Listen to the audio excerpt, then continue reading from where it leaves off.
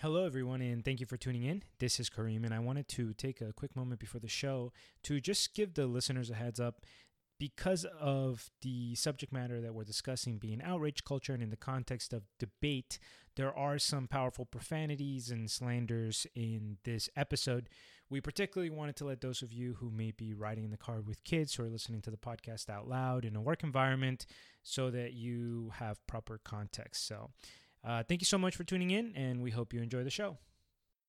We need a crypto basic bet out of this. We can't do the auction. Wait. We've had bets in the past where you I was going to say ejaculated from the bet. Ejected from the bet.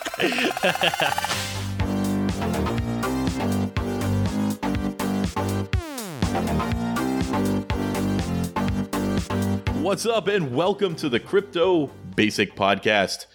It's Brent Philbin, and I'm here with Michael Lockie. Yo. Kareem Baruke. Hello. And nobody else. Not today. Welcome to our first roundtable. This is a new type of episode that we're going to throw out there, and I'm going to describe what it is and what we're going to do going forward. So basically, we were trying to look for a little bit of a new concept of an episode. The 101s we were doing take a massive amount of research. So we were like really running into a wall as we were looking at these coins that are further down the market cap, right? They take a lot of research. They're harder to find the research as they become less and less in the top 20. So we had this idea, this roundtable idea. We have no idea if this is what we're going to end up calling it. If you guys got better names, just tell me. But roundtable is what we came up with right now. The Kareem's got his hand up. We're going to Kareem. Well, no, I just wanted to expand a little further on what you were saying. Even with newer coins, ultimately, of course, we can do the research, but we're also, doing 3 episodes a week. We're preparing the news stories for the flagships. We still have to do all the back end stuff.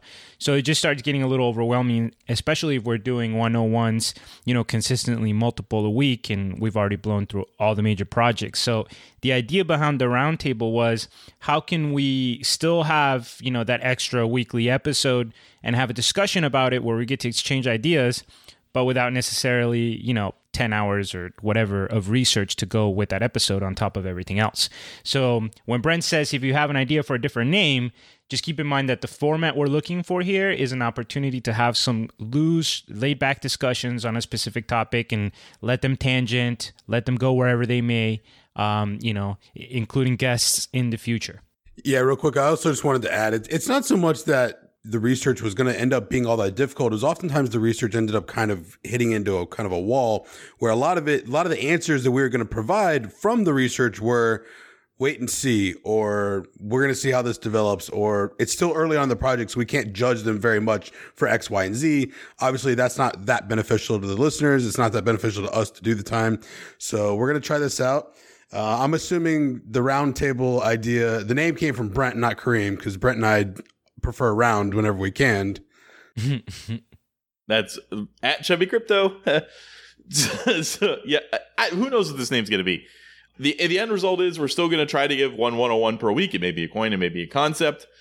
Some of those concepts may have even been better off at a roundtable style discussion because they were less crypto related. I don't know, but this is also where we intend to kind of have our guests. So if we have somebody who's not specific to a project, so let's say, when we had Rob come on and he talks about Zencash, that wouldn't really qualify as a roundtable. That's Rob talking. But if we were to have somebody on the show and just they wanted to BS with a couple of us and talk about the space in general, this is going to be a good spot for that. But to give you an idea of what we originally wanted the podcast to be, we wanted you to be able to come to this podcast and then go to our episode archive and find information on a coin that you're interested in. So we've done 36 101 episodes. I'm not sure how many of them exactly, or no, those are all coins. So we've done 36 Coin 101 episodes. We've covered all of the top 20 coins except Tezos, which just got there, so we haven't touched that yet. And, who knows what's going on with them. I don't. Yeah, that's going to be a really complex one to cover. Yeah. And, whenever we get around to that, it's not going to be, a small task. Yeah. So otherwise, we've covered all the top 20. We've covered a lot of random pet projects that we have or some that the community clamored for. So we have a pretty good library there. And going down to possibly doing one of those a week or another concept of some kind is hopefully going to make those more pointed and just better content for everybody. As far as what we're going to decide to put in those, we may just run the model like CryptoCandor does with having a poll and just having those be the ones that we go with. When she puts those polls up, the community gets really involved and gets excited, and she ends up doing a project that everybody cares about. We'll probably have those polls on Discord, so remember to join the Discord. Links in the show notes. And we will handle it from there. If we don't get a ton of response, then we'll start doing it on Twitter. But I think our Discord's pretty active, so we can do it that way. So one other thing. Like I said, we have 36 coins that we've handled. A lot of times we don't talk about coin-specific news on the flagship. So we're going to try to cover some coin-specific news on only the coins that we've covered as 101s. So what I've done is I just made like a little aggregator on Reddit that is subscribed to only the subreddits of the coins that we've covered. Still no subreddit for Fcoin, but hey, whatever. And then I just look at that, and if there's any important news, we'll throw that on here. We'll talk about it. Sometimes we won't. So that's pretty much it. And then we'll have a weekly topic, which will be either somewhat or very related to crypto that we just share opinions on. There's gonna be a lot of opinion in this episode, very similar to the flagship, but not exactly. It'll be a little bit different. Anything to add, boys? We didn't know you were transitioning there, but no, I think that more or less covers it. I think it's like you said, basic news on some of the coins, and specifically we're going to dive into one topic. And I think that some of the feedback that we got from the audience is that they do enjoy our interactions when we're actually able to delve deeper into a topic and disagree. And I think that even on the flagship, a lot of times we try to cut our conversation short, even if we have something to add, because, well, we have other stories and we're trying to keep it within a time limit. So this is really going to be an opportunity for us to dive in and then just keep diving in deeper, like whatever, and listen, we love arguing with each other just in regular life. So this might be fun to let the personalities come out even more. I'm definitely very excited for this format, and it fits our needs a little more. And I think it fits what the listeners are looking for. So hopefully it works out well. Yep. So if the structure the news that we're bringing out about the coins will be first.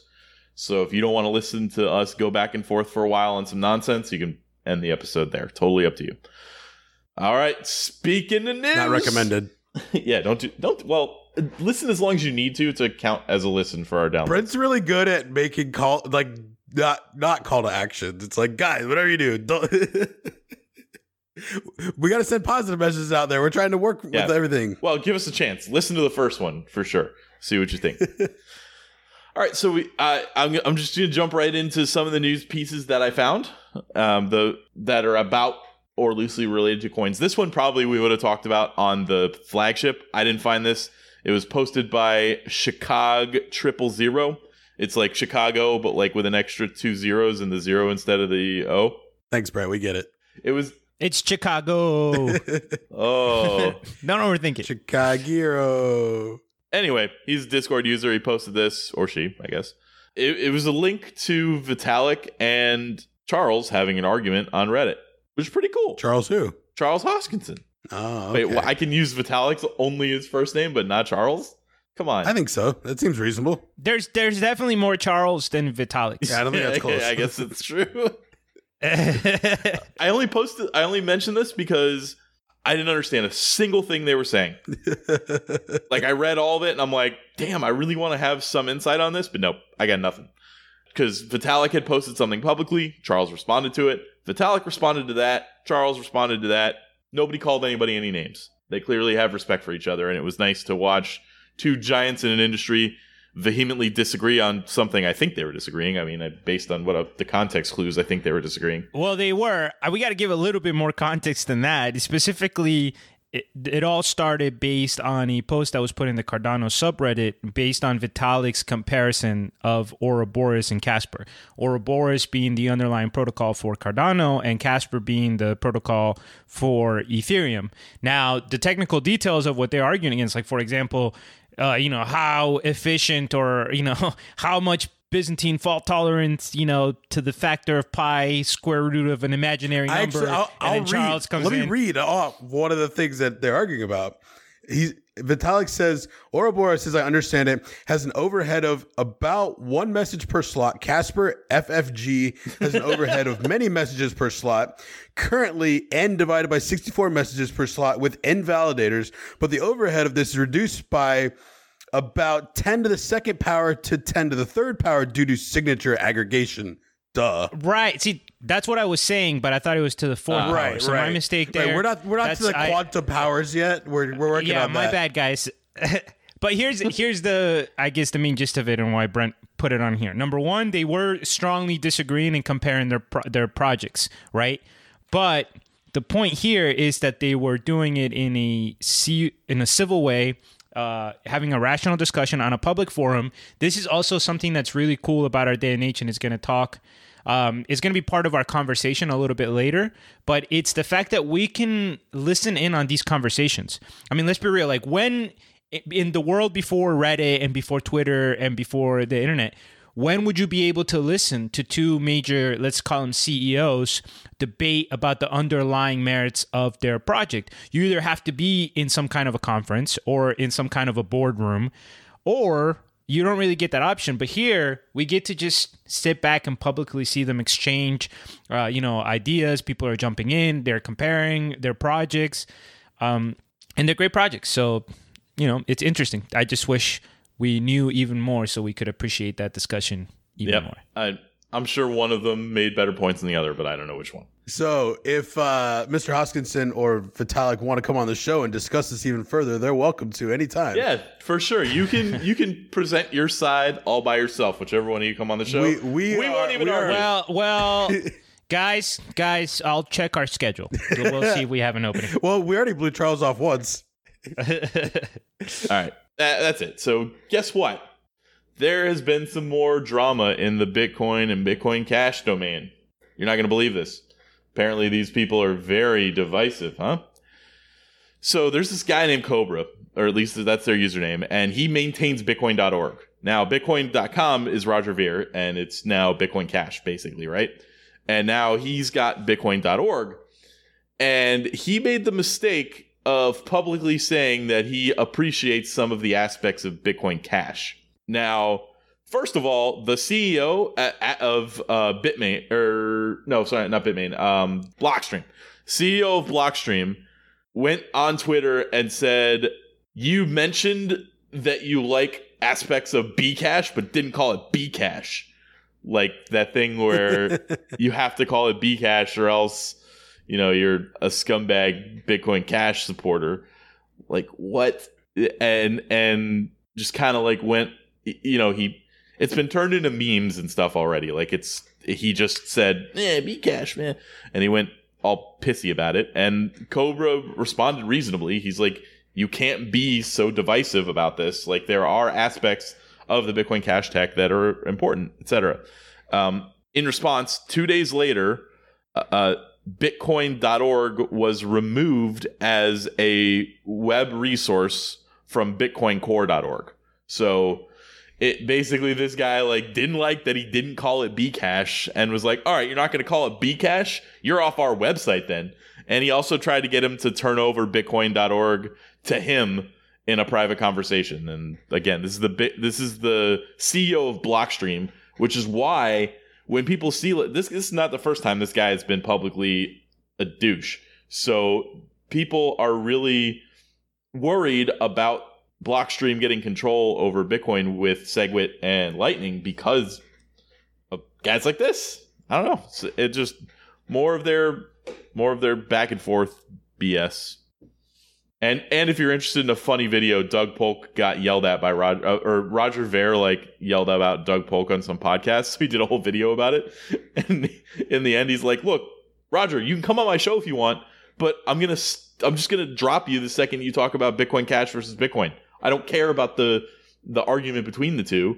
You want to talk to me about the points I made, fine. But anyway, it's pretty interesting." Honestly, these stories keep coming around. I know I have a couple friends that are pretty solidly Bcash supporters, and I talk to them privately. I know Brent's in a couple of mutual group chats with me with some of those people, and I want to keep giving them the credit, but I just don't see why every time we cover this project, it's in a negative light. I just don't have the energy for it. It's always Roger Ver, though. Yeah, It's like it.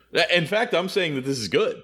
This is good for Bitcoin Cash because this guy is just being a douche, and the CEO of Blockstream is the opposite of Bitcoin Cash. So this is only this. Like, as much as I hate Roger Ver's way of handling things, this is here not a knock on Bitcoin Cash at all. It is a knock on Bitcoin Cash. It is a knock on Roger when he was talking about Doug, but the rest of this is not.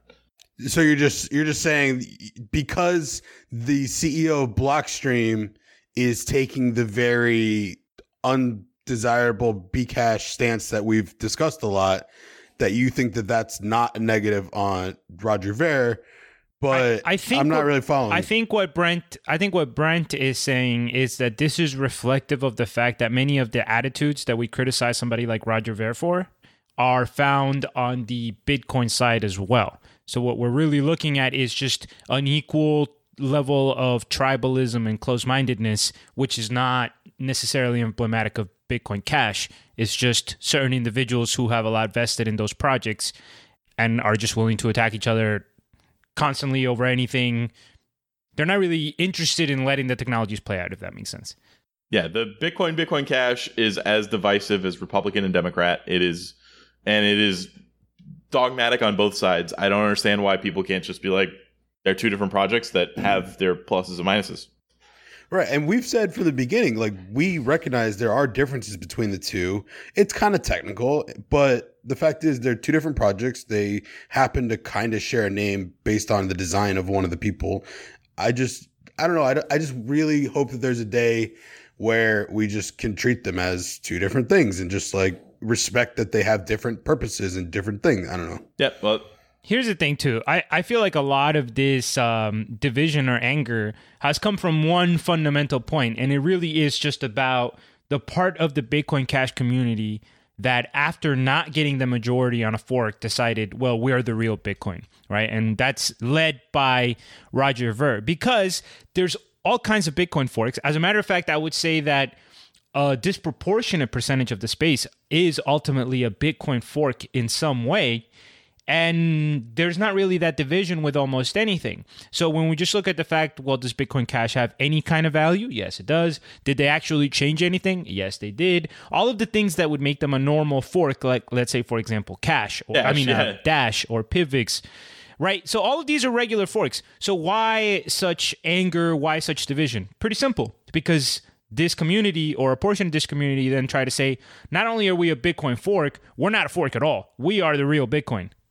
Unfortunately, you can't do that because the majority of the community didn't go with you. So, but I think most people, with the exception of the Roger Ver extremists, do accept Bitcoin Cash as a separate thing and not the quote unquote Bitcoin. Yeah, and this guy, Adam, what was his name? Adam? No, Black, it's not Black. It's Back. Yeah, that's right.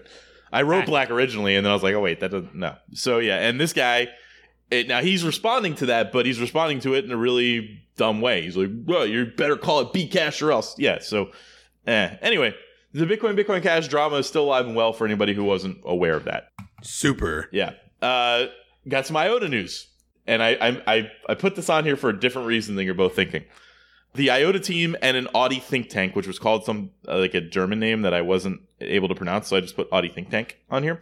Had a meeting about implementation in Berlin. They were in Berlin, implementation of IOTA into their vehicles, right?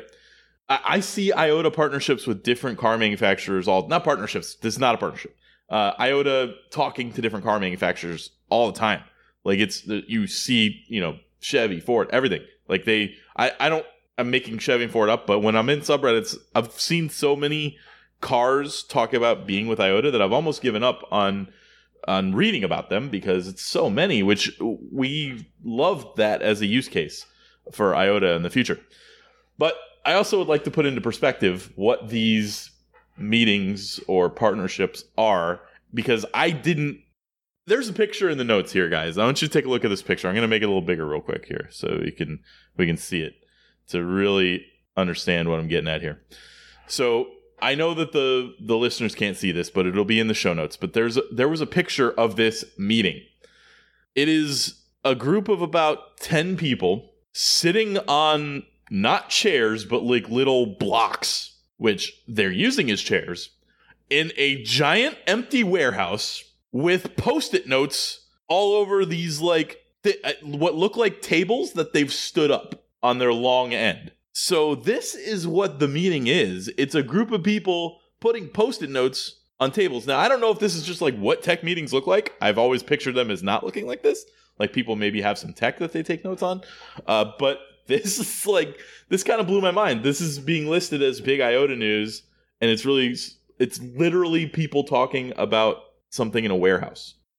All right. So I'm going to be critical here of your reasoning, because really what matters here is who these people are and how much influence they have. Like if you found out that 3 of these people in this picture were somehow like big time baller executives or creative directors or anything like that, you would just be like, oh my God, that's so cool. And it's like a California style brainstorm. I mean, is that what that is? California style? This way.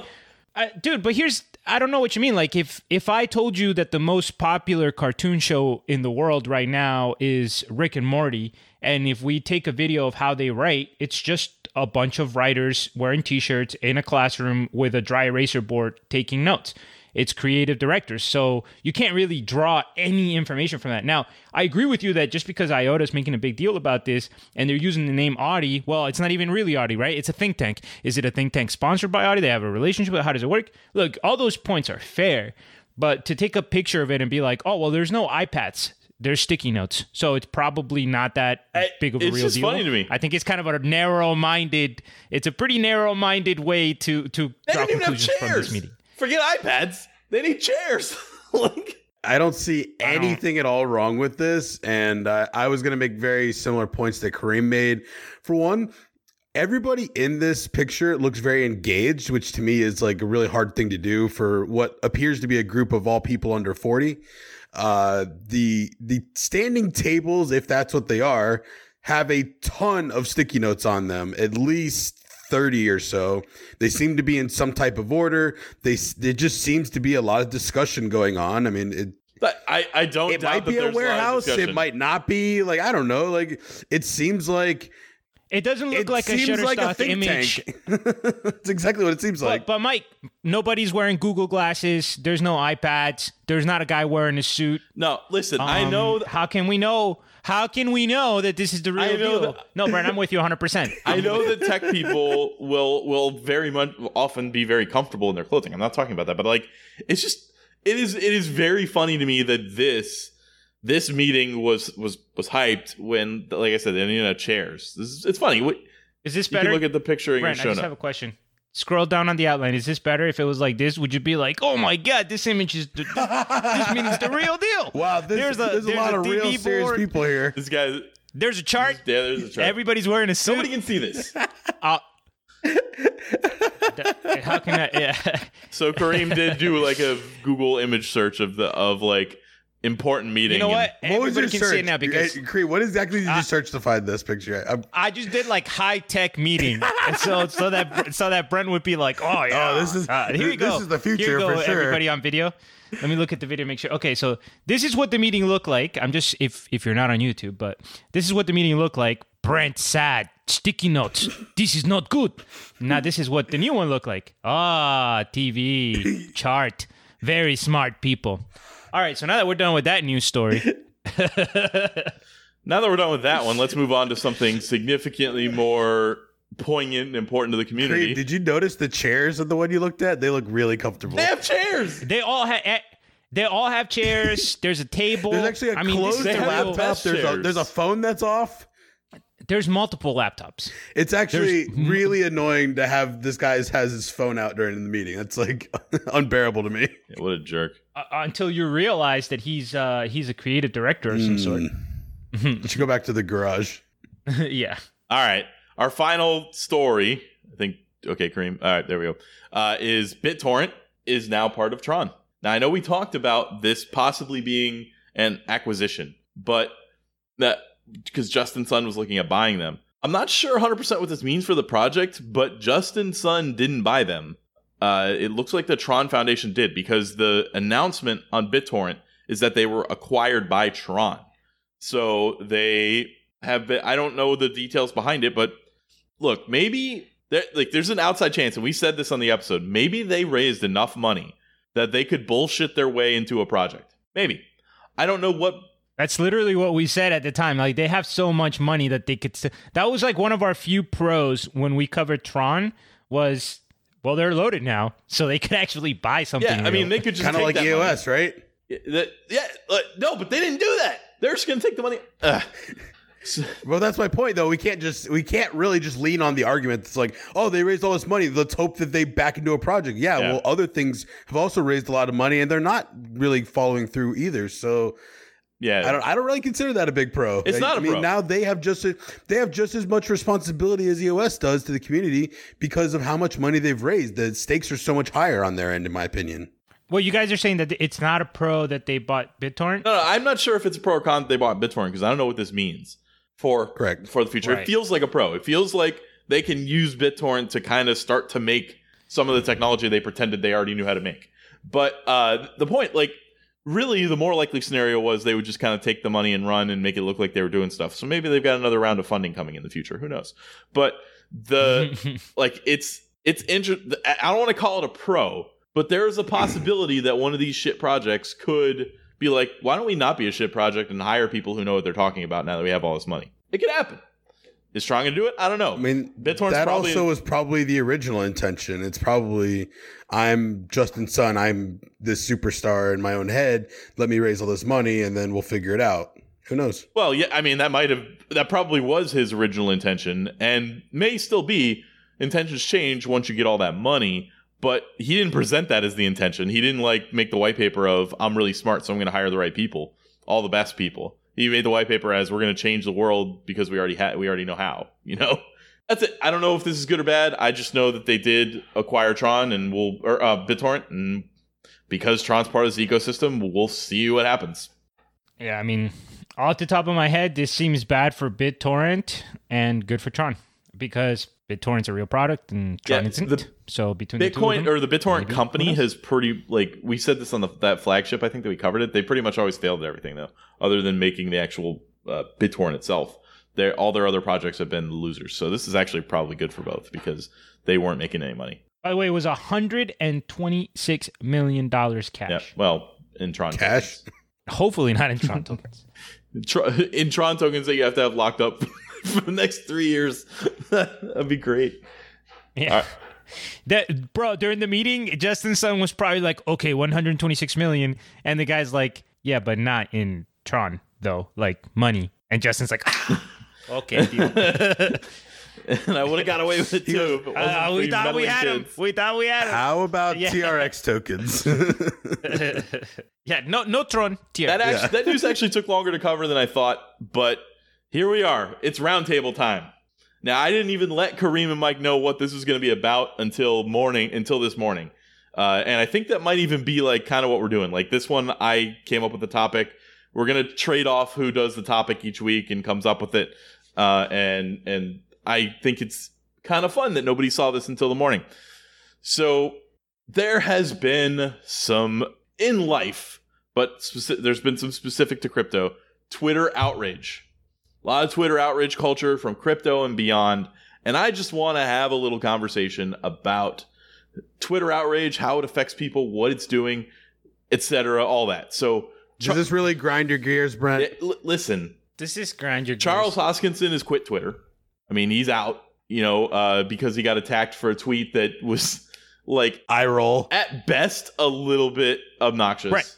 Brent, he got tilted off of Twitter before. So just because somebody says I didn't know that. I didn't know that. Oh no, Kareem coming in with the. I feel like he's gone on a couple rants before. He's had one previous tilt where I very specifically remember him being like, you know what, that's it. I'm done with Twitter, taking some time off, and then a week later, he posted a picture of like a dog at the airport or some shit. So, all right, save it for the Charles Hoskinson section. Hey, this is a roundtable discussion, and that was my turn. I didn't finish my intro. We're not round though.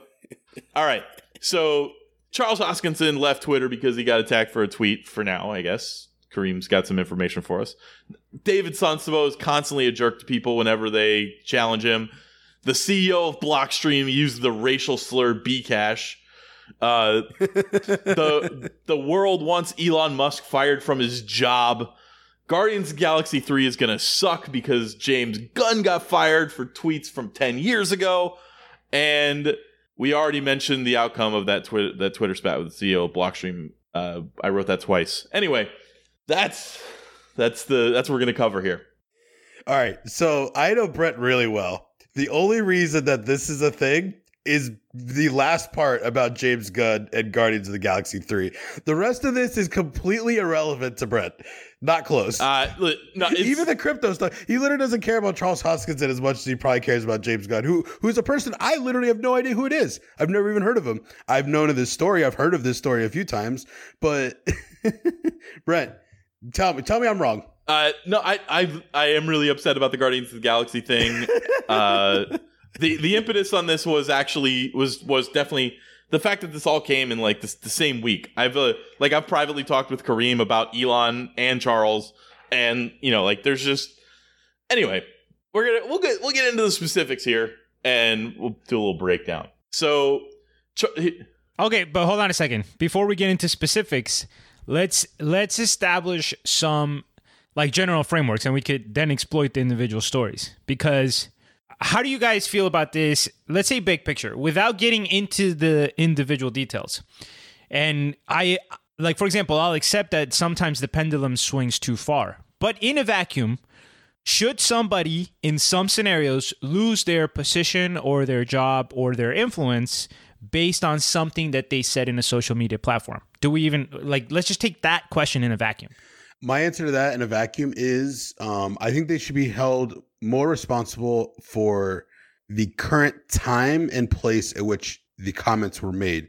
What I don't like is, for example, an athlete that they're trying to get into the NFL draft or the NBA draft, and people go look at their tweets from junior year of high school. I think that's significantly less of a big deal than other people that are in prominent positions that are their influence is current and direct and immediate. I think they have significantly more at stake, and I think they should be a lot more responsible. Yeah, I think the answer is there are some scenarios where what you do publicly should get you consequences. And there, some of the stuff that somebody might say, like Mike said, especially if it's more current, is important. Now, I didn't write her in here. But Roseanne is an example of somebody that absolutely should have had consequences for what she said. You did write it in. That was your last bullet point. I expanded on. Oh. No. So what happened last night is I wrote it, and I was like, you know what? I'm not going to include that. And then I forgot to delete the Roseanne. No. Okay. Hold on a second. Quick timeout, guys. I just want to... Since this is a free flow style, I want to show how Brent structures things in a biased way. He had already reached a conclusion for today's commentary that it was all out of line. He could only think of one example where it was justified, and he was like, you know what? That shouldn't be in the episode at all. Let me just think of the 3 unjustified outrages and very specifically censor out the one that I feel was justified. But continue planning on talking with your about biased reporting. I was always planning on talking about it. I didn't think it required its own section because I didn't think there was any discussion to be had. I think that what she did was very clear. I don't know what she did. What did she do? She put out a tweet where she said that one of the Obama era Valerie Jarrett, who is an American, but I mean she was born in Iran because her dad was doing a Doctors Without Borders type of thing in Iran. And she said, she's half black. She said that she was a mixture of Planet of the Apes and the Islamic Brotherhood. Yeah. She tweeted that out. This black woman born in Iran is a mixture of if Planet of the Apes and the Islamic Brotherhood had a baby. So pretty freaking racist. Just straight up. I'm almost impressed. When I look at Roseanne, I'm like, wow, she's probably a racist piece of shit. But when you say that, that's even more extreme than I expected. There's more to it. And then, by the way, in a recent interview where she finally had an interview, because obviously, guess where she's taking her talents? What is the only place in TV where you can be a racist and it's a plus? Fox News. Oh, good guess. She's going to be working with Fox News. And sorry if that offends you listeners, but then how the hell did Mike guess what that location was going to be? So in a recent interview, she said that she was like mortified after the comments came out because she was in Hawaii where her mom lives. And she's like, imagine being considered a racist in an island full of brown people. I didn't get that far. By the way, like, only 10% of like Hawaii's population or something is Samoan. Most of the people in Hawaii are just like white or Asian. It's actually mostly Asian. You know, whatever. They're over 50%. Yeah. So anyway, it was pretty racist. Like, sorry, I have to add this one last point. The reboot of Roseanne, this according to her, was in a way an attempt to show people that Trump supporters aren't necessarily racists. She said that before this whole thing came out. Like, in the show, she was going to be a Trump supporter to show you could be a Trump supporter without being a racist, which I thought was great until it came out that she was a public racist. Yeah, to be clear, I agree that Trump supporter does not equal racist. That's a thing. But hers, so let's take everything into context. So why I think we can all agree that this particular tweet, this particular person, absolutely, when we're talking about some of these should require some consequences. It was racially charged. The show is called Roseanne, so she is the main reason for the show. The show was actively trying to prove that racism was not a part of her life, and it was also like wrong. She just like said somebody was like part of the Muslim Brotherhood when they're not. So there was a lot of stuff going on there, all actively coming out. And yes, this is something that if you go public with this shit, whether you say it or whether you tweet it, you should, like, if she said this in a stand-up comedy show, like if she was giving a comedy show, much like Kramer, I can't remember what that guy's name is, but like you can make racial jokes, but then when you go like over the top and start attacking people for no reason, then you're going to end up not being hired. You're going to end up not really working in Hollywood anymore. And again, so I'm so totally happy with this consequence with her. Although she's getting a job at Fox News, apparently. I didn't know that. Yeah, and a couple other things. Number one, which some people didn't seem to understand, is that she's on a major network, right? And obviously they also have black listeners. And it wasn't just racist because of the Islamic Brotherhood comment, which is Islamophobic. She wasn't even necessarily... But also the Planet of the Apes comment. I thought that was way worse. A mega racist comment to be saying here in the U.S. And one of the things that you mentioned, Brent, was comedy. And actually, one of the points that I was going to make about this conversation is I actually really hate it when people overly scrutinize comedy. Because look, comedy is comedy, right? If people can make jokes about the Holocaust, there is no subject that you can make a joke of that's out of line. Like, if comedians are allowed to laugh about that, then I'm sorry. Yes, some people are going to make jokes about priests and pedophilia, and they're going to make jokes about rape, but they're jokes. But oftentimes, the joke should be structured in such a way that it puts a magnifying glass on this stereotype, you know? But here, what point is Roseanne making? Is she making any kind of social construct? Like, what is the quote-unquote joke here? Nothing. She just took a black woman who was born in Iran and said she's half Muslim Brotherhood, half Planet of the Apes. Where's the joke? Oh, you're just racist. Okay, well, now we know you're racist and we get to have a response. So, Kareem, I know you'll really appreciate this, and I'm hoping you haven't seen this, but I went and I was doing I have Hulu, and I was like just browsing, and I haven't really found much that I like to watch on there, but I found this thing it was Sarah Silverman, and I really forget the full title, but it had her name in the title, and it had something about America.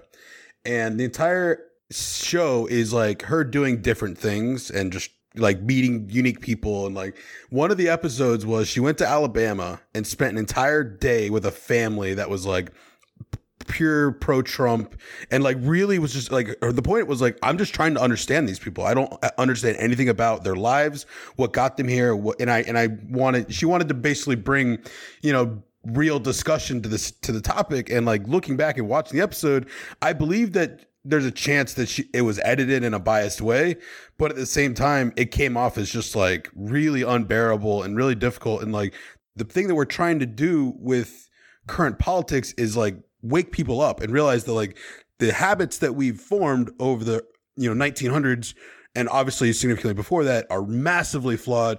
People are really have some poor training and life advice that really needs to be adjusted. And I don't really see how this plays out in a positive way. It's just so difficult to change people that have lived their lives a certain way for so long. All right. I'm going to try to put a stop to the Roseanne thing because we've gotten way off of even crypto topic. Even when I was considering putting it in the episode, I knew we would like go on it for a while, so put it at the bottom. Let's close this up by saying we all 100% agree that she should be let go for this, right? And that she's exemplifying that racism is still a problem, and we're going to see it. So the rest of these, I don't think are as easy to decide what is going on. How should this backlash happen?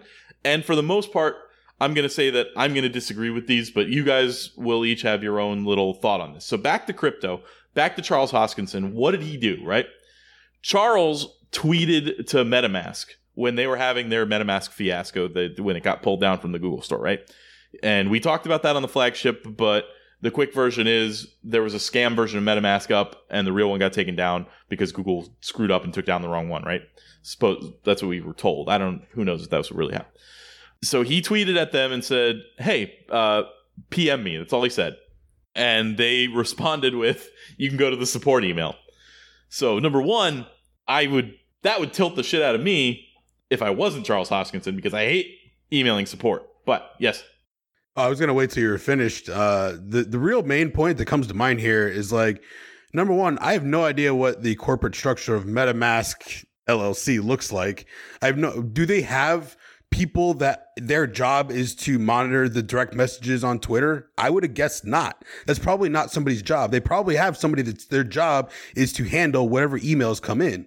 To me, this seems like really, really basic and like not a big deal. Well, every big company does have somebody that handles Twitter direct messages. Like that's almost a new way of support these days.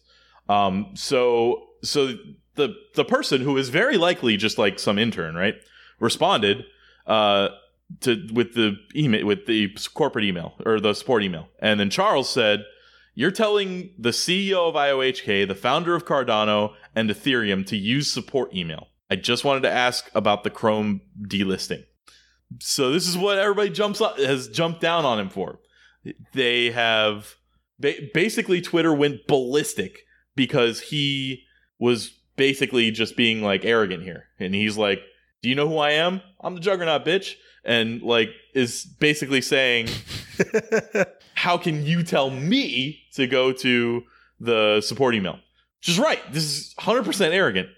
Also, he wrote it in such a way that he's like, this is me. You're telling me I need to go to support, hoping that he doesn't have to go to support. He would like them to be this intern to realize who he is and be like, oh shit, okay, maybe I should tell somebody like this guy wants to talk.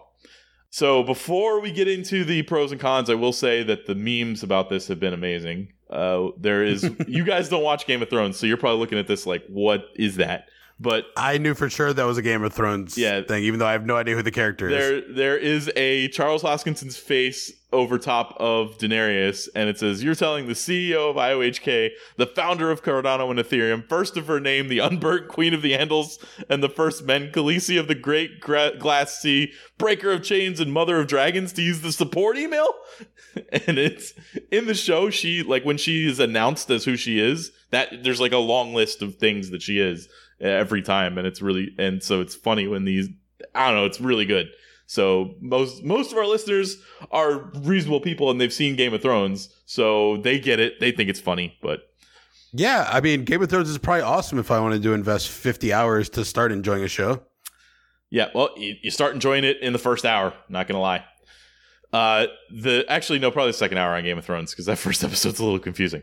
The end result is I've gotten through at least 6 episodes twice, and I just can't keep it up. You're not going to like it. It's for smart people. It's fine. Fair enough.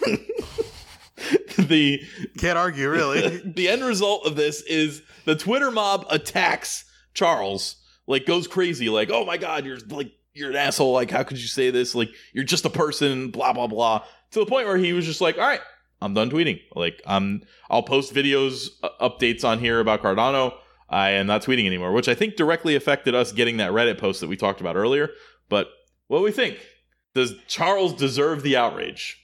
All right, so this is going to be a theme for me, which is I think you have to differentiate between there being genuine, massive outrage and the fact that there is somewhat of an outrage. We just live in a day and a time where small minorities can make their voices heard very loudly. So just because there is a response doesn't mean that it's like representative of the entire even Twitter culture. But so I'm talking about specifically outrage culture for this entire thing. Yeah, but I understand, Brent, but part of the argument is always part of the spectrum here because somebody's always going to be outraged, right? So the question is, every single time that somebody makes a statement and somebody's outraged, is that person's outraged worth a point of discussion? These are only points of discussion if the outrage is significant enough that it gets to start things happening. So, for example, Roseanne lost her job, and in the case of James Gunn, which we're going to talk about a little bit later, he actually lost a major job. So now we're talking about outrage creating a massive amount of action. Here's the thing with Charles. Number one, everybody here knows I'm a huge Charles fan, but he did choose to respond in a way which is, at the minimum, a high variance response because of all the reasons that we discussed. This could have been a silly intern that didn't know who Charles was and just said, hey, just reach us through support email. He's just going through a bunch of them. Another option, maybe somebody knew that it was Charles and they're like, hey, go ahead and email us through support. We'll take this kind of like off of Twitter. And maybe that moment called their support, hey, be on the lookout for a message from Charles Hoskinson. And before that message came in, Charles is on Twitter saying like, I am Charles. Are you kidding me? So listen, is Charles justified in his response? Is Charles the CEO of Cardano, the founder of Ethereum? If I was running that account, would I reach out to him? Right. The answer is yes, but you cannot be surprised that some people react negatively. Just like some people think LeBron James is arrogant. Yeah, no shit. He's the best basketball player on the planet. He makes like tens of millions of dollars because he's the best at what he does. So, yes. It's funny as I wouldn't even say LeBron's arrogant at all. A lot. I understand, like, compared to a lot of people, he's not. Like, compared to Michael Jordan, he's not, right? But that's not really the point that I'm making. The point that I'm making is, like, of course that some people are going to react to that statement. You can't say it's a humble statement. It is a slightly high variance statement where he's saying, I'm a big deal and I shouldn't have to go through the normal channels. So I would actually say that being outraged, that a percentage of people are outraged over this, is kind of outrage culture. Like, you are being outraged by something that's totally normal. No, well, I don't think it should be normal. I don't think that outrage culture should be allowed to affect things just because a group of people are outraged. Now, I will tell you that looking at his comments, it was overwhelming what he was responding to. There very few people came to his defense, and they were, because it is somewhat indefensible. He's being arrogant, right? Like, so how much are you going to attack somebody for a slightly arrogant statement? But you're confusing volume. Like, Brent, he's on Twitter and he has tens of thousands of followers, and many people, by the way, he's also in a competitive zero-sum market where a lot of people see him as a direct threat because he's competing against the project that they like. So a bunch of people responded to his Twitter because, guess what? He's Charles Hoskinson. That's like saying Donald Trump is dealing with a lot of outrage culture because people responded negatively to something he said on Twitter. I guarantee you any of his retarded tweets have more responses than Charles Hoskinson's okay, that's did. true. I'm just talking about and there's probably a lot more ridiculous things included. Right. So we're in a platform where millions of people get to directly participate, and anything that comes to their mind, they get to immediately say. Charles Hoskinson said something which, by your own account, is indefensible, and therefore tens of thousands of people gave him shit over it. His response was he got so annoyed, he's like, I'm not going to come back on Twitter. So he got outraged, they got outraged, and you got outraged that they got outraged. Sounds like everybody's just being a normal person, and to try to make a thing out of this is just like counter to basic human nature. So I pretty strongly feel like this is something that I hope he learns from. I hope this is something that he says himself like, man, I had a point, but I just delivered it in a really poor way, because I really don't think this is defensible. Like, imagine if this were not on Twitter, this was in the workplace. Like, Imagine somebody were just telling him, you know, oh, I'm not going to go get your coffee for you. You can go get it yourself. And he just like freaks out over it. I don't know. Like every CEO ever. Yeah, Steve Jobs was an asshole. That's a bad example because he's also probably paying those people. If this was David Sustenbo, I think that you would think that the outrage is he's just bringing it up on himself. There's David Sustenbo being an asshole. But it's his 9th or 10th time. I'm the IOTA guy. Or you know, once you've done it 100 times, then you're talking about a person being an asshole rather than a person being frustrated and tweeting, which is different. Right, Brent, but now look at the context. You're basically saying that the Twitter community should have the same historical context of their behavior that you do when you host a cryptocurrency podcast and you've done literally dozens of episodes where you've covered their behavior. You're saying that everybody should have that kind of clarity when responding to this one isolated comment, which they obviously don't. Well, so why are we surprised that an indefensible comment is getting shit on by the community? My issue is with the shitting itself. Despite the fact that I disagree with the way David handles himself, I've never like gone on a Twitter tirade about him. I mean, given we've talked about the way he handles himself, but again, that's the pattern of handling himself. If Charles starts making a bunch of arrogant tweets all the time, I'm gonna say Charles is arrogant. The issue that I have is taking the one thing somebody does and just going bananas with it, which is what I do not think that outrage culture is okay. When people are just going bananas with like a really small thing. And your argument is that, it's fine because it's normal. Like people should do that. No, to be very clear, the argument that I'm making is that outrage culture, in part, we're really talking about a spectrum. Like saying people shouldn't be outraged as this is kind of silly because the reason you don't do that is because you're just not the kind of person that's going to go in and give a bunch of Twitter feedback. But what I'm saying is Charles made a comment in a platform where everybody can put in their 2 cents, and a bunch of people put in their 2 cents and it was negative, and then nothing happened. He quit. So what... He says he quit. So if anything, why aren't you criticizing his outrage? Like we could argue that Charles is demonstrating the same level of outrage to the response of his tweet that all of the people that tweeted respond. Like this is just super basic stuff. Somebody said something in a public forum. It was indefensible by your own account, and a bunch of people reacted negatively. Now, the James Gunn thing is a little bit different, but this one right here, again, I don't even see it. What are you saying? That nobody should respond negatively to Charles's negative comment that can be interpreted negatively? Like, are you saying was it even that the majority should? of the Twitter community? Okay, No. then I'm not saying that nobody should. I'm saying that the response is within the normal spectrum based on his comment. I think that the fact that that's the normal spectrum is wrong. With the social ramifications, he's dealing with the social ramifications of coming off arrogant in a public forum. That's what happened. And he decided to be arrogant in a public forum, and people reacted negatively. Can you read that tweet in a way that is not arrogant? Yeah, you're missing the point, though. You're saying that this is reflective of a hypersensitivity of the community and that it is unjustified, when, in my opinion, the second that comment was made, in most human cultures, you could just be like, a bunch of people are going to be annoyed, and they're going to give him shit for it. And that's what happened. And nothing happened. It's not like people are demanding that he be removed from IOHK. That would be insane. Brent, real quick, Cream said he made a comment along the lines of Charles made a comment, and do you think that people shouldn't come in and respond negatively if they view it as negative, or what exactly would you like to have seen different in this situation? That's what I'm failing to hear. Not what they like. I should have. I guess if we were going to specifically talk about how they were negative, I would have put a bunch of the actual responses. Well, I'm sure they were gruesome and ridiculous. Yeah. There's no reason to go down that path. It's real easy to say, "Yo, you're being arrogant," without like, "Wow, what is wrong with you? How could you possibly be like this?" And there's a couple of different ways you can handle it. So specifically, the outrage of, and there were people saying that he should step down, but those are probably just people who like. Yeah, I'm sure there are people that said he should kill himself too, but like I'm pretty sure that's not going to happen. Well, still, they shouldn't be saying that. So but they're going to. I don't understand. You were like, Brent, welcome to the internet, Brent. People are saying. I don't understand. Have you ever checked out the YouTube comment section of like almost any video? Yeah, and look, I'll make this observation.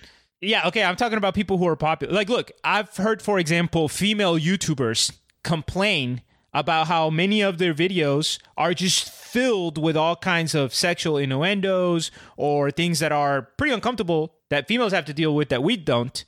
And I feel like, just because I know your views, so I'm not trying to put words in your mouth, but I feel like for the most part, your response to that would be like, dude, it's YouTube. The comment section is a shit show. Ignore it. Focus on the comments that are actually engaging with you. And I would say you're 100% right, Brent, because if you're going to come into YouTube and be offended anytime people say something offensive when they're being anonymous, you're going to be miserable. So if Charles is going to say something arrogant and then get a bunch of anonymous people to be like, you suck and you should quit, and then we're supposed to sit around and be like, wow, what an unfair response. Just like, this culture is just so difficult to navigate in. Outrageous. I'm outraged that they're outraged. Charles is. That's what this feels like. I put them in this order in for a reason, but Charles is the one who didn't have any real consequences other than the ones he brought on himself. He decided he's not going to be on Twitter, and the way he wrote about not being on Twitter was very good. I don't remember he wrote a 2-part tweet that is like, wow, like I forget like how negative people are when you slip up. Like I don't need this in my life, so I'm going to switch to just using Twitter as a Periscope, which I don't think he meant like Periscope video. I think he meant like looking from underground and like looking up. And he's going to switch. I don't know. I think he puts a lot of videos of his dog, if I remember right. I think he meant Periscope. Yeah, in the context, you'd have to read it, but I think you would agree with me. We could pull it up. But I think you're trying too hard, Brett. And he also said he was going to do video updates, which is Periscope. So I don't know. Whatever. The point is, he said, I'm taking a step back because this is hurting me. This is causing my problems. But so there. Mostly, I'm happy that we got the memes out of it. I'm unhappy that Charles is no longer on Twitter because he was the only one I had notifications turned on for, although he did post a lot of, like, cat pictures. How long before you think Charles starts tweeting? Do we have a crypto basic bet? I'm just saying, like, trust me, like, he's a human being as well. And here's what happened. He made a comment which he thought was justified. I kind of agree with him. I think he made a slight error in image. He's huge. You don't get to be that arrogant and not experience a reaction. And it was annoying. And his phone was blown up with negative shit. And he's like, I'm done with this. And in 3 weeks or a month or 2 months, when he has something to communicate to the community, this is going to be gone. And he's just going to be more careful. And nothing happened except a learning experience for everybody. I'll take the under on 1 year. Par for the course. I'll take the under on 11 months. I'll take the under on 6 months. I'll take the under on 5 months. What? By the way, what are we betting on here? Any tweet? No, not any original tweet. Not a reply. How about this? He said he's going to throw up any tweet that's not an update on Cardano itself, or a video. Like he said, he was going to put the video updates. So any non-Cardano specific, like clearly on the CEO of Cardano tweet. I'll take the under on 4 months. Under on 3 months.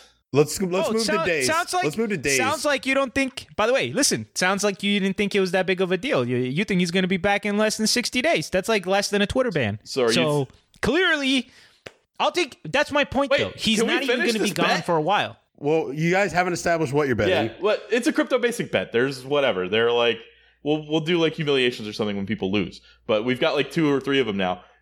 I'm doing it, Lawton thinks like Chinese auction style, and you're like interrupting the auction in the middle of it to yell at me. I currently have the under on 3 months. Would you like to accept my bet? I'll take the under on 70 days. I will take the under on 55 days. All right, pause.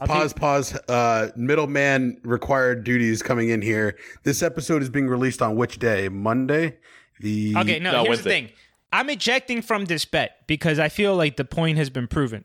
My main point was that we didn't even lose Charles at all. And now Brent's bidding is showing that he feels the same way. Once money's on the line, he doesn't think that like Charles actually left Twitter for any significant amount of time. So let's move on to Elon Musk. I'm not even interested in this bet because I feel like I already proved my point. Thank you, Brent. Well, I think we should finish the bet. What are you taking the under on? I don't care about this bet. I was trying to prove a point. Yeah, but I thought... Based on your comments, I thought that you thought Charles was going to be gone for a while. If we're going to be betting on like how many hours and how many minutes, and we're close to the same page, on the same page. Then we need to make a bet. I would have taken any of these, but we're down at what was yours? 45 days. Ooh, that's a good point. He's using game theory to bid you down to try to get you a worse price, even though he thinks that the number is significantly higher than what he's bidding. But he's also revealing his hand right now. Why would he do that? Yeah, to keep going lower because I don't think it's going to be that long at all. All right, so can we bet on? So what are you going to do about it? I'll take the over on the 45 days. I thought your last bet was 55. It was. You said 40 something and then you quit and then started yelling at me. All right. Yes, I already quit this bet. So you should accept. We need a crypto basic bet out of this. We can't do the auction. Wait. We've had bets in the past where you I was going to say ejaculated from the bet. Ejected from the bet. You've already ejected from bets in the past. Stupid Spanish. Come on, let's move on with the subject. So once humiliation is on the line, Kareem doesn't want to join. Doesn't want to make the bet. All right, I get it. That's fine. We're going to move on. Kareem back down. Remember in our game theory episode, we talked about sometimes if you put something on the line, people will back down, and that's what just happened here. All right, we're talking about Elon Musk. We're talking about Elon Musk. So here's what happened with Elon. This is significantly more outrage was achieved via this, although so far no consequences. So basically, Elon showed up for that Thai soccer team that was stuck in the caves, right? That was a huge news story in the United States. I don't know how it was outside. I assume it was kind of worldwide. Everybody got behind these kids. Never heard of it. You didn't hear this? No. For those that are listening that might not have heard this story, Brent, what happened? Wait, is that you? So basically, these 12 kids were stuck inside of a cave. They went in there to do some sort of initiation with their coach, and the flood waters filled the caves to the point where they couldn't get out. So they were stuck there for days without food and water, and there was a whole rescue attempt that was multinational, and everybody was coming together trying to help these guys. Elon Musk said he could build a personal submarine device that he could use to get the kids out of there. And then he showed up and tried to help. So a lot of people gave him props. They're like, wow, he actually went there at the time. So afterwards, there was this guy that went on Twitter. I don't remember what his name was, but he went on there and he was like, yeah, you just showed up as a PR stunt. Probably true. You don't do things when you own companies as not PR, as we're seeing. So he showed up as a PR stunt. The guy kind of just attacks him, and Elon just loses it. And he's like, oh yeah, and he's like, you weren't even there. I never even saw you. And he goes on these tweets, but the final thing that he says that causes the problem is he's saying he can prove that his submarine could have done the job. And he says, you know what? Don't bother showing us a video. We'll make one of the mini sub going all the way to Cape 5. No problemo. Kareem, he even used some Spanish for you. Sorry, pedo guy. You really did ask for it. So he calls him pedo guy with obviously no reason to believe whether this guy's a pedo or not, other than he's an American living in Thailand. So he's making an assumption that there's something going on there. Or he's just substituting pedo for douchebag because this is how he talks. I don't know. People kind of freaked out. They're like, what the fuck? You can't say that about a guy if he's not a pedophile. And then he said, I bet you a signed dollar it's true. Is that a thing that he does? Give people signed dollars and it's It sounds like the kind of bet Mike would be in. I love this. Yeah. I got signed money all over my fridge. Mike has a fridge with approximately $600. Unless you've taken down some of those $100 Kareem, bills. how much do you think is really on the fridge? $12? I don't know.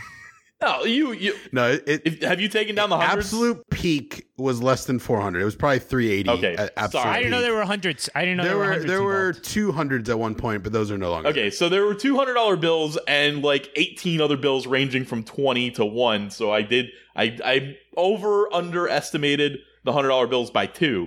But yeah, Mike's has when You know what's interesting? I actually don't feel comfortable telling the story about why Brett's on my French side. yeah, I don't feel we're not going to talk about why I'm on there. I don't need any outrage culture against me. Oh wait! I'm sorry. I will say real quick that it just shows how much more value you guys place on the ego, because the idea of doing a bet for a signed $100 bill, I would be like, that's a waste of $99. What are you guys doing? But let's just sign $1 bill and I'm going to spend the other. There's some trophies that have so much more value than others. Yeah. I just feel like you could fit a signature in a $1 bill. That's mine was a 20. There was whatever. No, actually Brent's on there twice, and the other one involves Brent being blackout drunk in Vegas playing an arcade machine mini golf against me. Oh yeah. And that mini golf machine was ridiculous. There's walls would pop up out of nowhere. It was nuts. All right. It was like the Happy Gilmore putt-putt course, but on an arcade game. Yeah. Don't play that game. That game stinks.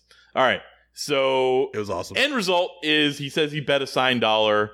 The outrage got to the point where people were calling for a vote to have him removed as I think he's CEO of Tesla, right? Like they wanted to have the board vote to remove him. I don't know if he's chairman or CEO. I can't remember. But there was a call to have him removed from the board. Ironically enough, Charles tweeted about that. And it went so far as to one of the VC investors in Tesla wrote like this public letter saying you need to apologize or whatever. So Kareem, what do we think? You brought this one to my attention originally. So what do we think? Well, I mean, this one I think is a little bit different than the Charles one. And the main reason for me is that I do think that somebody like Elon Musk wields a lot of power, right? And we can't pretend like having a huge following on social media isn't a tool of power. It does make you very powerful. It makes you more money. It gives you more influence. It gets your ideas out there. So I do think that Elon Musk should suffer consequences for essentially doing defamation. If you just use your platform to call somebody else a pedophile when they're not a pedophile, that's extremely offensive, right? Because just put yourself in this situation where for whatever reason, you're in an argument with somebody that has 10 million followers and they just throw something random like, oh, well, this person's a pedophile. You know how long, even if you can prove that you're not, you know how long that could ruin your life for? You know how many people will randomly think that this person maybe was or was not? So look, what I said to Brent at the time was, number one, yes, I do think that there should be some consequences. That doesn't mean I feel like he should be fired as CEO of Tesla Motors, but that doesn't mean that I don't think he should experience social consequences. There should be retaliatory feedback. Like, he should feel a whiplash from society saying you don't get to use your power like that. You don't just get to point at somebody, say pedophile with no evidence, no proof, because they annoyed you. So as far as like the actual cave thing, was it a PR thing for Elon? Maybe. Do I think that this guy in particular was probably being a little immature and just making Elon look bad or a little unfair? Yeah, I do. But I think Elon's platform is too powerful for him to just be able to throw shit like that around without consequences. So I want to point out, he said pedo guy, not pedophile. I don't like. How would you feel if it was douchebag? Way different. I don't think it has the same connotation. It wouldn't even be in our radar. So when I understand it wouldn't have it probably would have caused something, but like the reason I mentioned that is because I feel like that's what he was doing. How so? I don't get that impression at all. I think that he was just trying to call the guy a name. And that's what he probably uses that term when he's talking to people all the time. And he uses this to...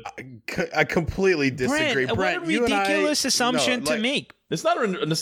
why is that ridiculous? It is a ridiculous... Here's why it's a ridiculous You used the term retarded in this episode, like, at least once. Yes. That is one of the things that people have used as outrage in the past. There's better descriptors. Understood. You're using it because we're... Right. Let me finish. That's a fair point. We're using it. You're using it because we're in a thing where we're just talking. Stream of consciousness. It's not a word you should be using, but you used it because you wanted to say something was stupid, and that's what came out of your mouth. Sure. You don't deserve backlash because you talked about it like that. Now, he's in a different position. You're not powerful. But if he had substituted pedo guy with asshole, we would be in a different scenario. Okay, so a couple of things right off the bat. Number one, you can't do this thing where you just switch around words and you're always like, oh, well, if it would have been this word, it would have been fine. Number one, pedophile has a much more negative consequence in our society than asshole or douchebag. Pedo guy means pedophile. Don't try to split hairs here. This is number one. Number two, yes, you're right. I used the word retarded, but retarded is vernacular in our society for not intelligent because of its original meaning. Okay, what is the vernacular for pedophile or pedo guy? Give me an example of what common usage pedo guy has that doesn't involve pedophilia. And number three, when people said, what the fuck, he responded by, I'll bet you a signed dollar that it's true. Therefore, doubling down. So what are you talking about? He clearly was like, I want to keep going with bashing this guy. I'm just saying, like, the pedo guy is the insult, and he is slinging that insult at the person intentionally, like he would sling douchebag or like he would sling asshole. And I think the reason he's doing that is because he sees American dude living in Thailand and thinks that that's a descriptor. So he doesn't get away scot-free with using the term pedo guy. And he shouldn't be randomly attacking people. But I think that this was just an insult. I don't think it was. I think this guy's a pedophile. We need to arrest him. But Brent, you're playing a circular game here. Like, obviously it was an insult, but two things. Number one, you're giving him the benefit of the doubt when he doesn't deserve it, because when he was given the chance to back down, he doubled down. So he clearly meant what he said. And you're trying to do mental backflips to say, well, maybe it meant jerk. And if he would have said jerk, we wouldn't be mad. Right, you're right. If he would have called this guy a jerk or a douche, this wouldn't be a conversation. But he called the guy a pedophile and he doubled down, and then people got outraged. And in order to defend the outrage, you're saying they wouldn't have gotten outraged if he used a different word. That's not a valuable hypothetical. Like, he called somebody a pedophile. Right, so yeah, I think let me get in here real quick, just briefly. I want to add something, but basically, like, I think the severity of the word pedophilia, pedophile is so much greater than any of the words that you're comparing them to that they can't be compared. And the only thing that's coming to my mind right now is the equivalent of calling a woman a cunt versus calling her other things that are obviously insulting. Like, whether or not you agree that word is extreme, it's clear in American culture that that's an extreme word. When you choose to use that word, you know that there could be repercussions, there could be consequences. You are aware that you're polarizing people and you're being offensive. I think that there's absolutely no way that you can type even 4 letters of this word and hit send and just think that this is okay. I don't think it's okay at all. And the problem that I'm having here is, bet you a signed dollar it's true. I have this weird feeling that, like, he actually does know something somehow, or there might be more to this story. Like, that's such a weird response, even from egotistical maniacs, because in a way, the way that he said, like, I bet you a signed dollar it's true, in a very strange way, that's saying to me that, like, I'm trying to remove my ego from this the best that I can.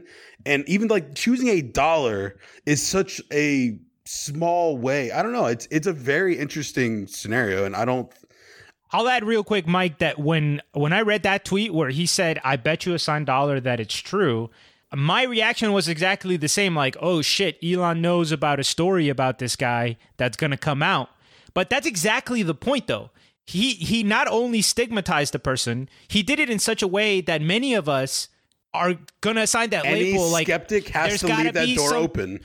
There's some truth to it now. So it's literally defamation from one of the world's most famous people to a random person because their ego was hurt. All right, so you said it's defamation, Kareem. You believe one of the consequences he should face is whatever the consequences are of slander or libel, I guess, because it's Twitter. Well, I don't know. I don't know. I don't know what the consequences are, but here's what I said at the time, and I think I stick with it.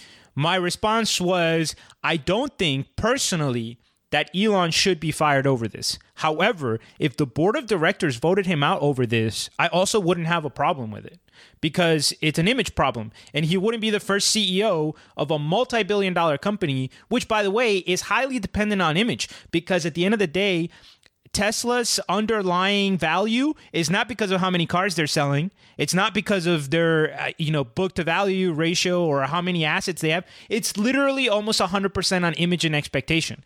So they probably can't fire Elon because he's a huge part of that. But if they did, if the board of directors decided, holy shit, you're going so crazy publicly that it's actually hurting us more than it's helping us, and they voted him out, I wouldn't have a problem with it. However, I don't think that he needs to lose his job because of this. But should he face outrage? Should people be angry? Should he regret it? Like, should he feel enough repercussion that he thinks about what he says next time he tweets? Yes, he's I do. Apologized for the record. So, he's already done that. But so you're saying the consequences should be social in nature, not financial in nature. But you would support the financial consequences. Like if this guy sued him and won a lawsuit, of course I would support. If this guy sues Elon Musk and says he publicly bashed me for something that's not true with no evidence, and Elon doesn't have any evidence, 100% Elon should be dishing out a lot of money because he used this platform to smear somebody. So you believe that this tweet that he just angrily tweeted out should cost him millions of dollars? I don't know about millions of dollars, but he loses. That's what he's going to lose in a lawsuit? Unless the judge does a symbolic $1, like makes him sign $1 and give it to him. But that would be funny. Right. If somebody with a really large platform decides to say that you're a pedophile, then they have a chance to back down, and then they follow through by saying, no, seriously, he is, and I can prove it. And then you sue them, and a lot of people think... That's not what he said at all. That is what he said. That is what he said. No, he said, I'll bet you $1 is true, not that he can prove it. There's a big difference between saying he has proof and not. You can't just make that up. Brent, I understand. That's way worse than me substituting asshole for pedo guy. He's betting with the assumption of winning. I consider that. I bet you a signed dollar it's true is signaling that you have he thinks evidence. it's greater than 51% true. Yeah, that's exactly what it means. Not that you have an instinct. I make bets on shit I don't have evidence about all the time. I'm trying to bet that Charles Hoskinson isn't going to be on Twitter, and I have no evidence to back that up. All right. Okay, but I don't understand what your point is, because this isn't even about Twitter. Like, this is already proven law in basically any developed nation. If you have a platform and you go and lie about somebody, especially when it's illegal activity and it's not true, you can get sued and lose money. Are you saying that you disagree with like that entire history of like libel and slander law? Is that not appropriate now because it's on social media? No. I think that slander and libel laws should apply. I don't think he should lose this case. If there was a case, I don't think it's like I said, if he called him an asshole, we wouldn't be here. And he said pedo guy, and then he came out and said, look, I wasn't saying he was a pedophile. Like, I'm sorry. I don't think he is. I'm actually curious on your take on a question that I have. Wow. Let's pretend we don't know who this guy is. What do you think are the range of outcomes that this guy is going to suffer as a result of this? And obviously that's a tough question to answer, but I'm trying to think, if somebody random that I knew was called out by Elon Musk, I feel like most of the time my response would be just kind of like, that's super weird. Like, that's random. I don't know. Like, it seems like such a bizarre story that even like friends and family they might be like, is this true? But how many serious repercussions can he really have from this, in your opinion? Well, but Mike, friends and family, like everybody whose friends and family learned about this, and you've been in Thailand for 2 years.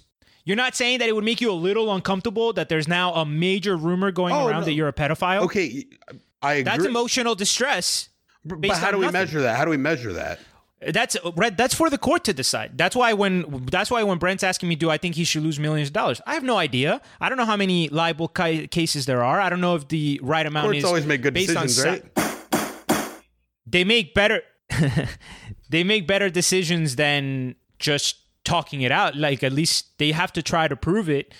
It's a jury, whatever. Look, I don't understand. Like, I don't agree with Brent fundamentally that this is an interchangeable word. Like, there are some words that are interchangeable and some not. I agree. Being called an asshole and being called a jerk does not have the same social repercussions as being called pedo guy. What if he called him I'm sorry, faggot? it just doesn't. Yeah, there's a spectrum. Obviously, there's a spectrum. I would not have as much of an issue with that. That's significantly lower on the spectrum, but does exist. Elon, if he called him that, Elon would have probably had to face major backlash from the LGBT community, and correctly so. So it's all, you're offending different people, and I understand that, but you can't just say, well, if you just change the word, it would be different, therefore it doesn't matter what the word is. You're doing this thing where you're attacking the weakest part of his argument, and you're just hanging on to it, even though we're well past that part. Oh. And you called him out for that earlier in another episode. He just brought it up again. He literally just brought it up again. To something else to be more illustrative. So if he had called him a faggot instead of a pedo guy, LGBT community has issues with this, right?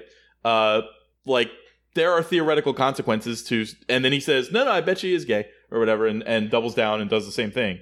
Like, maybe that's bad for him. Maybe his family members are now like, wait, are you gay? Like, I don't know. It's still a poor example because the way you doubled down was by adding a stronger word. Like, that doesn't apply. No, Look, okay, sorry. I bet you can't have an argument.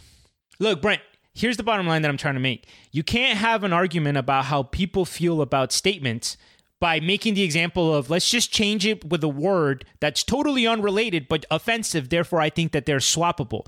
No, words mean something. Words carry different amount of power. The N-word has particular power that other words don't. And if somebody uses the N-word and then they just say, oh, well, what if I changed that and instead of that I would have said cracker? Well, yeah, cracker's a little bit, it's offensive to white people, but it doesn't have the same power socially that the N-word does. And to try to pretend that they do and swap them like it's a puzzle is pointless, because then we're ignoring the underlying. If we're talking about rage culture or outrage culture, we have to ask, why are people being outraged? Well, here people are outraged because he accused somebody of one of the things that we consider is the worst in our society. Like, even in prison, you will get destroyed for that one thing. How can you replace it? Well, what if you had called him a jerk? Well, what if? We wouldn't even be having this conversation. But we're talking about him calling him a pedo guy. Yeah, he called him pedo guy. He didn't call him pedophile. There is a difference. You're telling me the difference in words matters. Pedo guy and pedophile are very different. Can you explain that difference to The me? connotation that you just explained, the difference, racial cracker and nigger are both No, can you racial just explain slurs, to me but what- there can is you- a clear difference between the two. What does pedo Sure. guy mean to you, Brent? Pedo Yeah, guy's because an I thought it insult. meant pedophile. Pedo guy's an insult. Like Pedophile is what does it mean, though? I specifically don't somebody understand. who has molested children. Pedo guy to me, if somebody says that in a vacuum, Guy I think with- the guy looks like a pedophile, and he's looking at a picture of him. Like, I've probably said that about people. Like, this is all. You're not Elon Musk though, and you're Yeah, not on this Twitter. Is all Like super these are interesting way to me different. because, like, if I'm in, like, if you go back and look at all my social media history, and I was the CEO of a company, I'd be fucked. But there's a difference in connotation between pedophile and pedo guy. There just is. The same way there's a difference in connotation between different racial slurs. Second question then. When Elon said, I bet you a signed dollar that it's true, what do you think he was referring to? What he was referring to pedo guy. But when he's saying, I bet you a dollar that it's true, what do you think he was referring to? But that probably that he was pedophile. Oh, okay. So stop trying to split hairs to win the argument and ignore the reality that he called him a pedophile. And then he immediately took it down did. and he said he was sorry. Like, I don't understand. No. He immediately said, I bet you a dollar that Then it's true. he immediately and deleted then it as soon as he calmed experienced- down. Like, does Why? he deserve Hold to on a lose second. millions of dollars because he was pissed off and called this a pedo guy? Time out. Why did he take it down? But because he knew it was wrong. Because he knew it was wrong, or because he that's the point of experienced outrage massive culture. outrage? The problem that I have is that when somebody's like, fuck, I shouldn't have said that, they don't get to take it back. That's it. It's done. Everybody is going to paste that and retweet it and go apeshit about it for the rest of life because they said it and they were like, oh shit. You know how many times I've said to somebody something that I was like, oh shit, I shouldn't have said that. I've said it to both of you. Like, the stakes are so much lower for you. You don't have the same responsibilities as life to investors to all these things. The more you have to lose. I don't understand why that seems... Brent, yeah. Great example. You've said on this podcast many times, if you are an ICO and you raise money, you have different responsibilities to the community because you are in response holding and managing money for many investors, often people you don't even know. In my opinion, this is very similar. When you are the head of something so powerful, so big, and honestly very technologically advanced, you have a responsibility to your investors, to your company, to the world, in my opinion, to handle yourself in a respectful way that can be seen in public. By the way, just a funny side comment. I think that the top definition in Urban Dictionary was literally written by Brent, or somebody heard this conversation already and put it up real quick. Because listen, I was like, all right, what does pedo guy mean? And the top definition is like, it's an abbreviation for the word torpedo. Sometimes divers in Thailand who rescue young soccer teams from caves believe it means pedophile, but that's not the case. And then they have a fake conversation and it says, person 1, sorry, pedo guy, you really did ask for it. Person 2, did you just call me a pedophile? Person 1, no, it's short for torpedo. You swim really fast. Person 2, oh, my bad. Thank you. You're a true gentleman. Person 1, and you, sir, are a true pedo. Torpedo. Wow. Okay. Interesting. But listen. One more point that I think have to be differentiated. Number one is there's a difference between the outrage culture of people getting mad on Twitter over what he said and the consequences. If this guy sued Elon like a defamation lawsuit and won, and let's say he got $500,000, that's not outrage culture. That's our law system. Twitter just happened to be the medium, and it would have been no different than if that guy said, hey, listen, this guy on this newspaper or on this op-ed. So that's not outrage culture. They would have a non-zero effect on it, depending on whether the judge had seen it. Yeah, but when would public outrage not have an effect on a defamation case? Okay. That's so literally what it's about. You can't take it out, then. You can't just pretend it doesn't have a part of it if it always affects it. But are you saying that but that's not part of quote unquote outrage culture? You believe outrage culture is a new thing. That is like part of, like, for example, Twitter culture. And what I'm saying is public outrage about people's actions has always been a thing to an extent. It's literally part of our society. And when it comes to something like defamation, of course it would play a role. The question is there like... That's separate, like right. Whether or not Elon pays a price for that. Well, the point about outrage culture and why I think it's such a problem is because of how real the consequences have become so quickly for things that people say when they're upset. Like James Gunn, he didn't even say it like he said years ago, but he was fired as soon as Disney got a hold of that. Like and the reason is they don't want everyone targeting move on to them the James Gunn thing. with outrage. So let's move on to the James Gunn thing. And I do think that there's some angles that you didn't know about, which have less to do with quote unquote outrage culture and more with like targeted. Okay. But explain the story. From what I understand with James Gunn is, and what's interesting is I like this a little bit, and I only like it in the same way that I liked seeing Trump elected. Like, this is a consequence of the way things are going. Like, the fact that you snap fire somebody as soon as something like this happens. A conservative group was intentionally targeted him by unearthing like old offensive tweets that he made when he was more of a comedian, when he was directing like shitty movies. Not even shit. They were actually good. Like, I like Slither, but like most people haven't even seen it. These are happening when he was intentionally being raunchy. Like, this is like, somebody who's voicing Rick. Actually, I wrote that down. Dan Harmon saying like something raunchy, and they dug it up. So what he had said in like 2012 was, I like when little boys touch me in my silly place. And then a little bit later, he said the best thing about being raped is when you're done being raped. And it's like, woo, this feels great. I'm not being raped. And see, it's funny. Like, it is a little bit funny. I agree. It's offensive as fuck, but it's funny.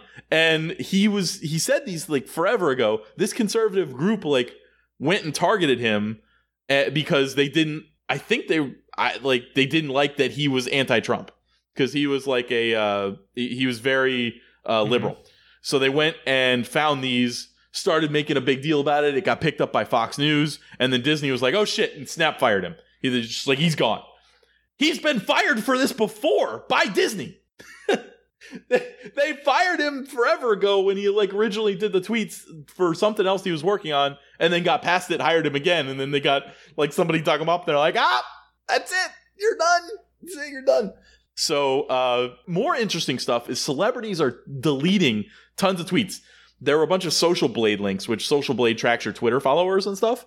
And you can see just like these massive dips in the number of tweets that celebrities have out, because they're all just like, fuck. Like, I don't know what thing that I've said in the past that was definitely offensive is going to come back and get me fired from my job. It's time to get rid of all this stuff. Like, Dan Harmon had said something about raping a baby that everybody started freaking out about, and he got rid of it. Luckily enough, people like Rick and Morty that they calmed the fuck down and didn't get him fired. But this is while I knew we would definitely be divisive on Elon, because me and Kareem had already argued with each other about that, and that's why I included it. I thought it would be fun for you guys to see us have an argument on the air. We don't always agree, even though a lot of times we're on the same page as the podcast. I don't know. I feel like this one we probably won't. But Kareem said he had more to add to this story. So what do you got? No, we're on the same page. And one of the things that I was going to mention is that this wasn't organic. And that's one of the things that I wanted to point out.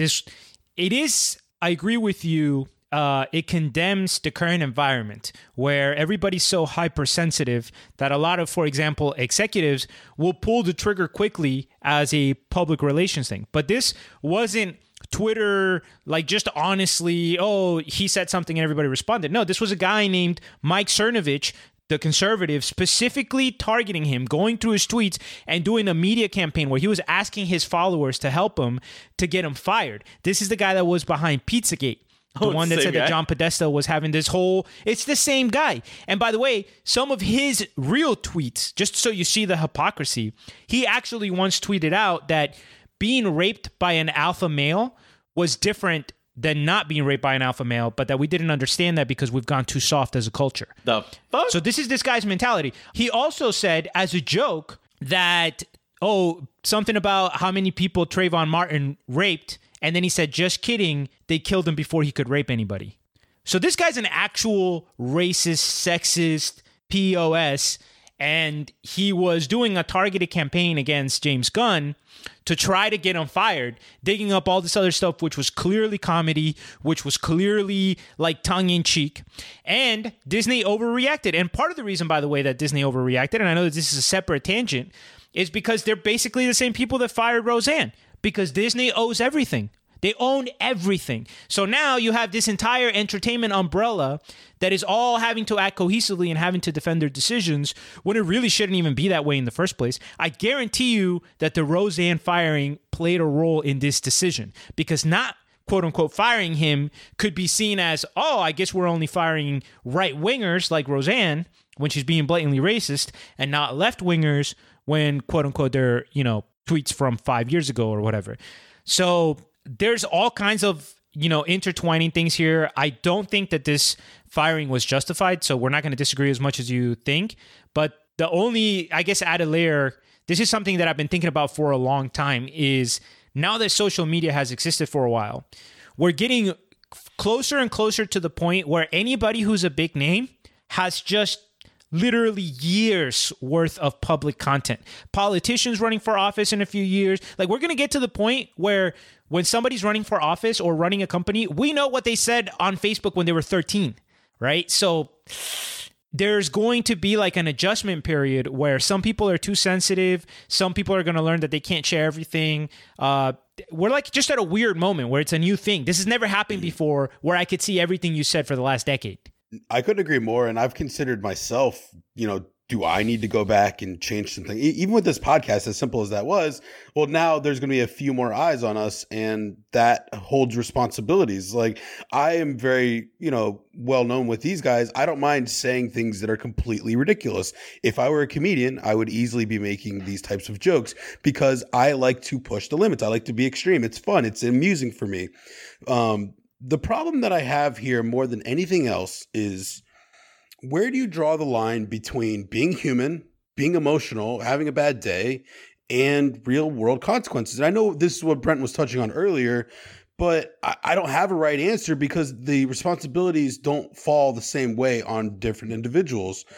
Do you guys have any opinions on that? So I think that we definitely established a line where I think all three of us can agree. James Gunn should not have been fired. Roseanne should have been fired. And we clearly disagree vehemently in the middle, which is a lot of where like the topology of rage comes from. There was a thing that I read about that a long time ago. I don't know if that's like a book, but it was, I was reading like a thing, but it was interesting where the stuff that we get really ragey about is the stuff that is close.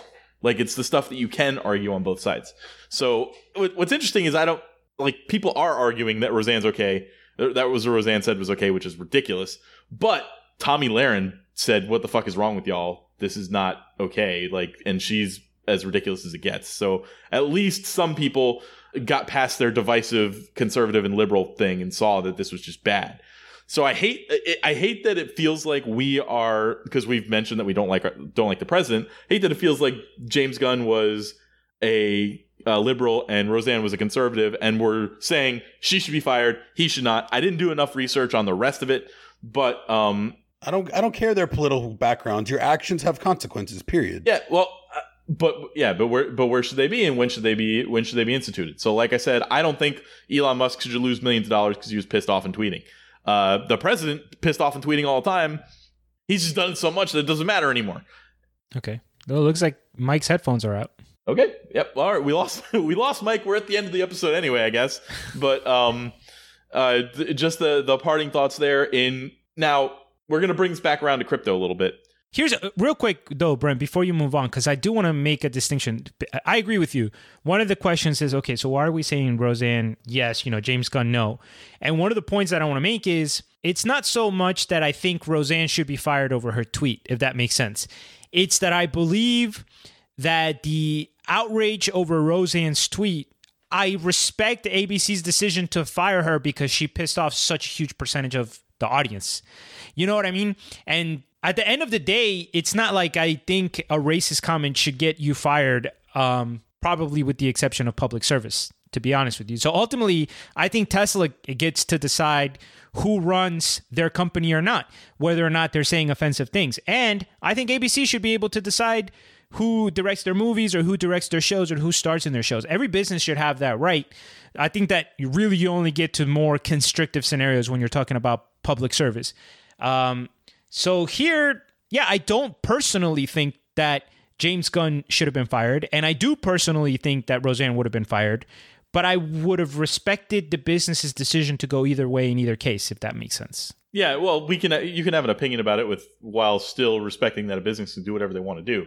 Like, I'm not going to be protesting out front of Disney Studios if they, and telling them you better not make Star Wars if you don't hire James Gunn back to do Guardians of the Galaxy. I will tell you that those two shows those two movies were two of my favorite of the Marvel movies because they were so different and so like, you know, the Marvel standard superhero movies get a little bit stale, although they're all pretty good. Like the Guardians of the Galaxy were very unique in how he approached them, and they were easily up there with my top 3 of the Marvel movies. So, or maybe top 5. And similarly, by the way, even though I would never really watch Roseanne, especially after that comment, I'd just be like, wow, I guess she is super racist. I also wouldn't like boycott ABC because they didn't fire her. You know what I mean? Like, I'd just be like, okay, whatever. Just have a racist as one of your flagship shows. That's your decision. And I do feel like I've always felt like, you know, if I was running a business where a bunch of people were tweeting, I would say, look, your Twitter is your own. I would make a policy right out front that said, I don't care what you say on social media. It's never going to affect your job. But at the same time, then if somebody went and did what Roseanne does, I would want to violate that policy. So it's very strange. Like it's, I don't know where the spectrum is. Again, I don't think Elon should lose millions of dollars for his tweet. I don't think Charles deserved the backlash that he got. Hopefully that just calms down. But one last question, Brent. Are you saying that, like, I mean, are you saying that you don't agree that it was slander, or that you don't believe slander should be penalized monetarily? No, I just don't. I do not think he was actually making an accusation. I think he was just calling the guy a name. Now, like you said, he doubled down or whatever, and that could probably actually be used in court to prove it. I just think he was just pissed off and he was going on and on. I say stuff when I'm pissed off all the time that, like, when I look at it the next day, I'm like, that could, nope. And then I might even just defend it. I can vouch for that. I could definitely vouch for that. So, all right. Well, we are going on hour 40 here, so I think. Yeah. Sorry, we lost Mike. We can see him trying to like finish whatever. Yeah, he doesn't know that we're getting ready to sign off over here. He's like trying to get back. You need to get the outro music ready. Get the outro music ready. All right. Are you back, Mike? No, he's not back yet. Oh well, he turned off the. Yeah, he turned off the mic. No, I'm back. Thinks he's back. I muted the mic because I didn't want my background noise coming in. Yeah. All right. We're actually saying goodbye. Yeah. No, we're. No. I just wanted to play that. Just we were signing off. We were saying, oh, Mike's almost back. We saw him come back into the video, and we were about to sign off. So. I just want to comment on how lucky it is that I have a backup pair of headphones in Kansas City, Missouri. I mean, like, how good am I right now? Yeah, you should have known this episode was going to go for an hour and 40 minutes. You should have just known. You know what I'm going to say? And charged your batteries accordingly. Something tells me roundtable episodes are going to be really long. I'm really hoping that's the case. Yep. All right. So for the Crypto Basic podcast, which just talked about more Twitter than they talked about crypto, I'm Brent Philbin. I just want to say I'm outraged that this was the topic. This is guys, we need some better topics. You can pick the topic next week. How about that? How about that? Well, this is just, I'm outraged. That's all I want to say. I feel like I should have a Bad Baby drop. As we've like mentioned her a couple times, I should have the How About That drop. That's what. Look for that in the future. Remember when Brent tried to go viral with that? Wait, what was that video where the lady was? Oh, that's my tip. Oh my! Don't even. This was the most ridiculous Brent thing I can remember with the podcast. I can't. I don't even remember that story, but whatever. No, it was just this girl like that Reddit was like all over. Wait, hold on a second. Hold on, Brent. Outro. I'm gonna keep the video recording. This story goes on Patreon. Oh, all right. The members of the Crypto Basic podcast are not financial advisors. It's just Brent being outraged about totally normal things and Kareem and Mike being reasonable. Thank you for tuning in, and we'll see you next week.